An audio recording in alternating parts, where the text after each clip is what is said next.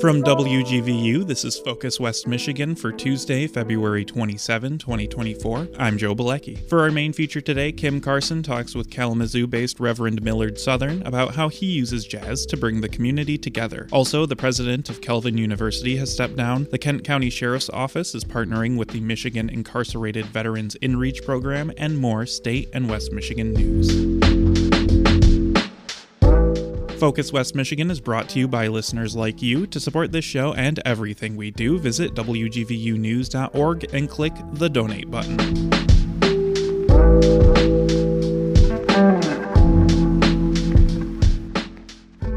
The president of Calvin University in Grand Rapids has resigned after allegations of inappropriate conduct. WGVU's Dee Morrison reports. The Board of Trustees announced the resignation of Calvin University President Weeb Bohr in a public statement. Bohr has been president of the Christian-based school since 2022. The university received a report alleging Bohr engaged in unwelcome and inappropriate communication with a member of the campus community who is not a student. The report did not allege sexually explicit communication or physical contact, but the board called the conduct concerning and inappropriate. Dr. Bohr denied some of the allegations, but did admit to sending communications that were inappropriate. He offered his resignation, which the board accepted. Vice President of Advancement Gregory Elzinga has been named as interim president. I'm Dee Morrison. The Kent County Sheriff's Office is partnering with the Michigan Incarcerated Veterans InReach program. WGVU's David Limbaugh explains how that partnership works. The mission of MIVIP is to reach veterans where they are and provide them with the resources needed to be successful post-incarceration. The program collaborated with 23 veterans within the Kent County Jail to provide them with services like benefits, discharge paperwork, housing assistance, and transportation vouchers. Kent County Sheriff Michelle LaJoy Young explains why she feels it's important to help these veterans with their transition. These members of our community have served us,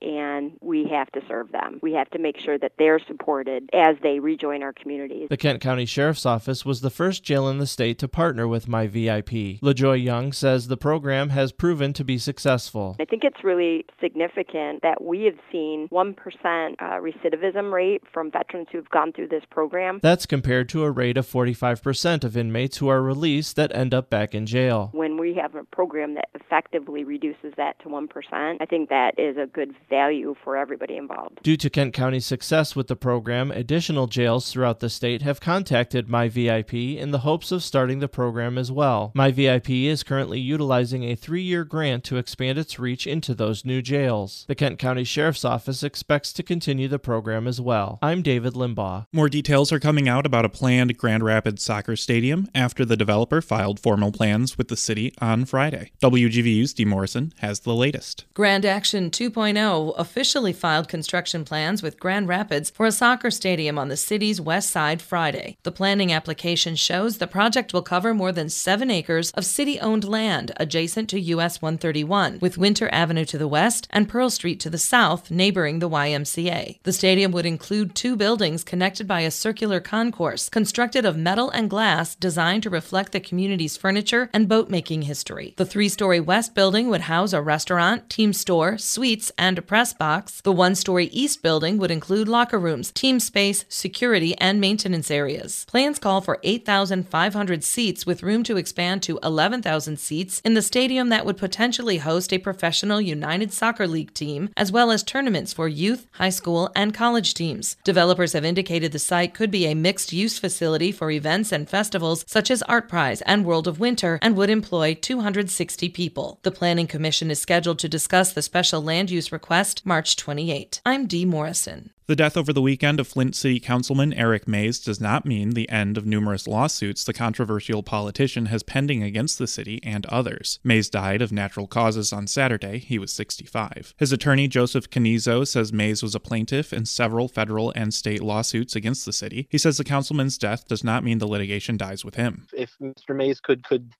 communicate a message from beyond the grave, I think he would say that he would fully support us continuing to fight on his behalf and for the people of the First Ward of the city of Flint, and not just the First Ward. One of the lawsuits challenges the process Flint's mayor has used to prioritize proposals for spending tens of millions of dollars in federal American Rescue Plan funds. Dozens of people voiced their opposition to funding for an Upper Peninsula copper mine during a meeting of the Michigan Strategic Fund Board today. The board is part of a state partnership focused on economic development in Michigan. It is currently considering a $50 million grant for the proposed mining project called Copperwood. The operation would extract copper from a deposit adjacent to Lake Superior and Porcupine Mountain State Park, often referred to as the Porkies. Critics say they have a number of concerns, including threats to tourism and the risk of water pollution. Kathleen Heidemann is with the Upper Peninsula Environmental Coalition. Anyone who loves the Porkies would shudder to imagine something as big as 278 Michigan State Capitol buildings all glued together,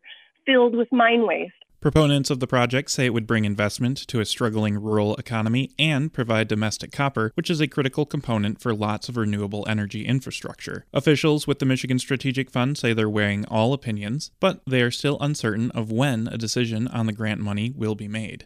One of the more divisive Democrats in the U.S. Senate says he's on a listening tour to bring Americans together. West Virginia Democratic Senator Joe Manchin made his case for bipartisanship at a meeting of the Detroit Economic Club yesterday. Manchin claims both Republicans and Democrats are bowing to the most extreme segments of their parties, while the U.S. electorate wants officials who govern from the center. In recent years, Manchin often stalled President Biden's agenda if it threatened the coal production in his home state, especially the development of a U.S. supply chain for electric vehicles. Now we're going to be totally reliable on China for the energy portion of this vehicle. You're crazy.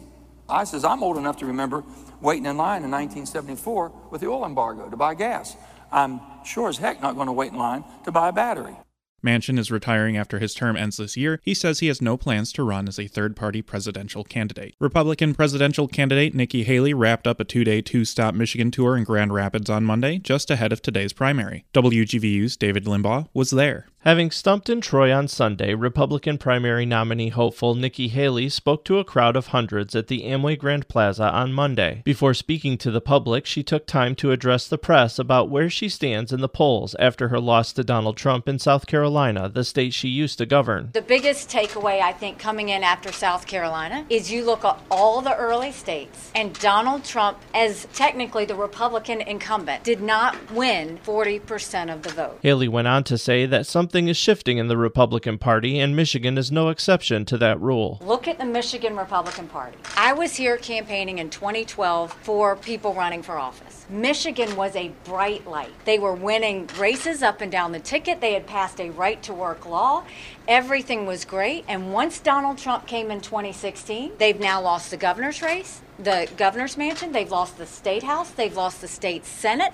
The party is completely divided. Haley says that thanks to Donald Trump, the Republican Party is completely divided throughout the country, and there's no way to win a general election with a divided party. When pressed as to whether or not she could win a state in any primary going forward, Haley said she's not able to predict the future, but did say, I think that if I'm not an alternative in this race, I think that Donald Trump will lose. It's that simple. I'm David Limbaugh.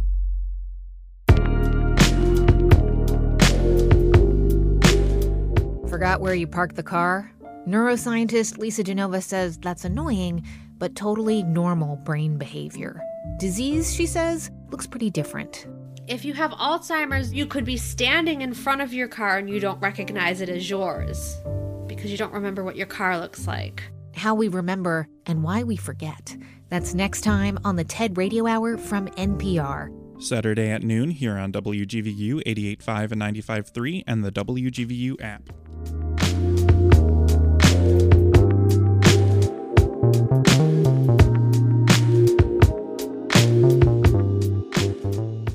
As we round out Black History Month, today we take a look at Allen Chapel AME Church in Kalamazoo and its celebration of cultural diversity with a community jazz program. Kim Carson sat down with Reverend Millard Southern. This first aired as part of our Kalamazoo Lively Arts series. We're sharing this again today. Reverend Millard Southern with the Allen Chapel AME Church celebrates cultural diversity with a community jazz program featuring the Baylor Project. Well, today I'm talking with Reverend Millard Southern, who's the senior pastor of one of the oldest churches in Kalamazoo, the oldest Black church in Kalamazoo. It's Allen Chapel AME. It's a church on Kalamazoo's north side. Thank you so much for talking with me here today. Thank you for having me. Well, I wanted to talk to you about the importance of partnerships and also introducing jazz to young people, because recently you did just that. Tell me a little bit about how you came to kind of collaborate with United Methodist Church, which is a white church. Your church is a predominantly Black church. These partnerships are so important, especially now. As pastor of Allen Chapel AME Church, I believe that collaboration and working with other churches and community leaders and organizations is vitally important. It helps our community to grow. It sustains and builds relationships, and we need that. We need to stay in dialogue. We need to stay in communication about the issues that affect us and our world today. And so as pastor, my mission is to continue to build relationships across racial, cultural, and ethnic lines so that we can grow together as a community much stronger than what we've been. So I had an idea to collaborate with First United Methodist Church located in downtown Kalamazoo to come together and to have a community jazz program. And the interesting thing about jazz music is that it brings the community together. And if there's anything that we need in this day and time, is to bring the community together. And so on March 19th, it was a celebration of community. It was a celebration of cultural diversity through music, through an art form known as jazz music. And one of the things I like about jazz music is that it embodies a lot of things about our culture. Jazz music is about improvisation. It's about finding your voice. It's about giving people the creative space to express who they are. And so on March 19th, we had a wonderful opportunity to hear the Baylor Project. And the Baylor Project combines jazz and gospel and soul. But at the end of the day, after leaving the concert, you are inspired to go back to your own communities to be stronger.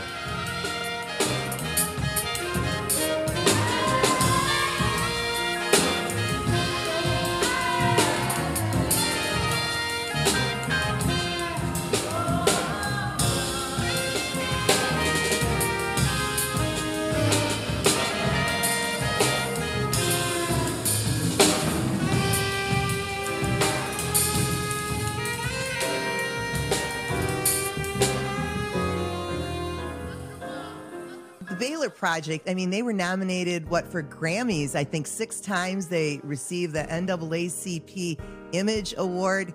How did you come to know them? I mean, do you play an instrument as well? Sure. I play the trumpet. I love jazz music.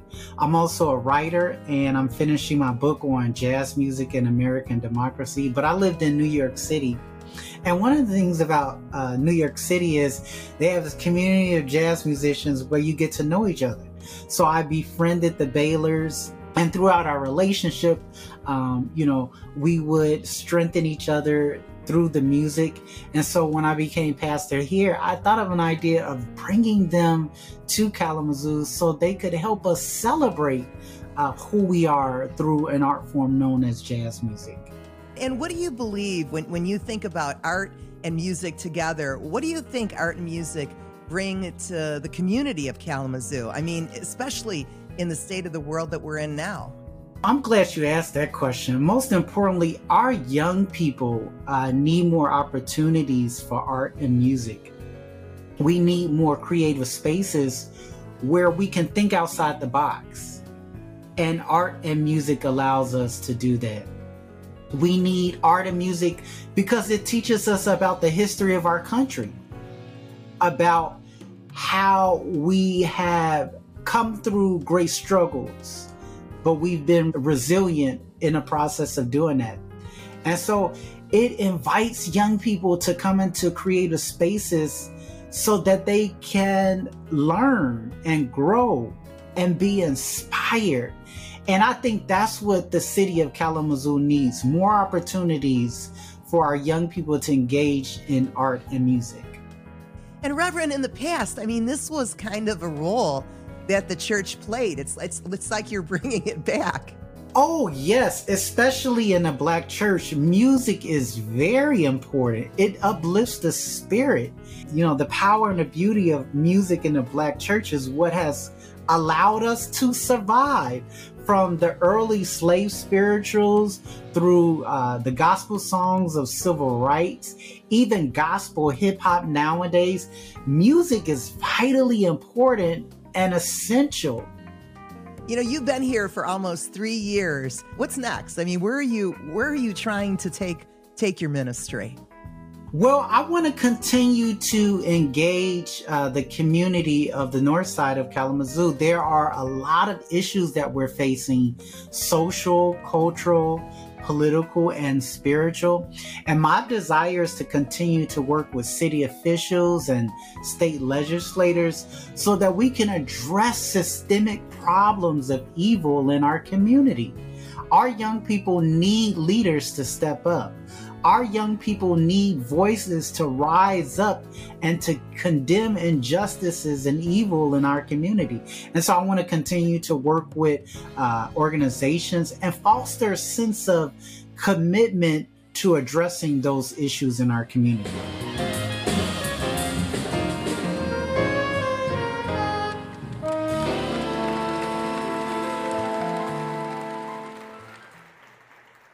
Well, I make a mean peach cobbler. I know you were looking for one of those. I saw it on social media. I may have to figure out a way to get one to you. Oh, that's my favorite. That's my favorite. but Reverend Millard, I wanted to just thank you so much for talking with me here today and for spreading all the good that you're spreading in Kalamazoo. It's so appreciated and needed. Thank you so much. Thank you so much. I appreciate you.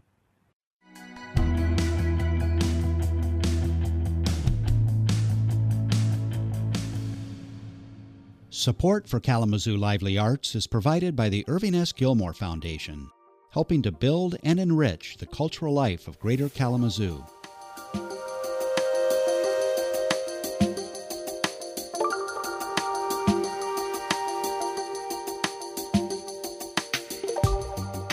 This has been Focus West Michigan from WGVU for Tuesday, February 27, 2024. I'm Joe Bilecki. Our audio operations manager is Rick Bierling, and our news and public affairs director is Patrick Center. We'll be back with more news and events in West Michigan tomorrow, wherever you get your podcasts. Thanks for listening.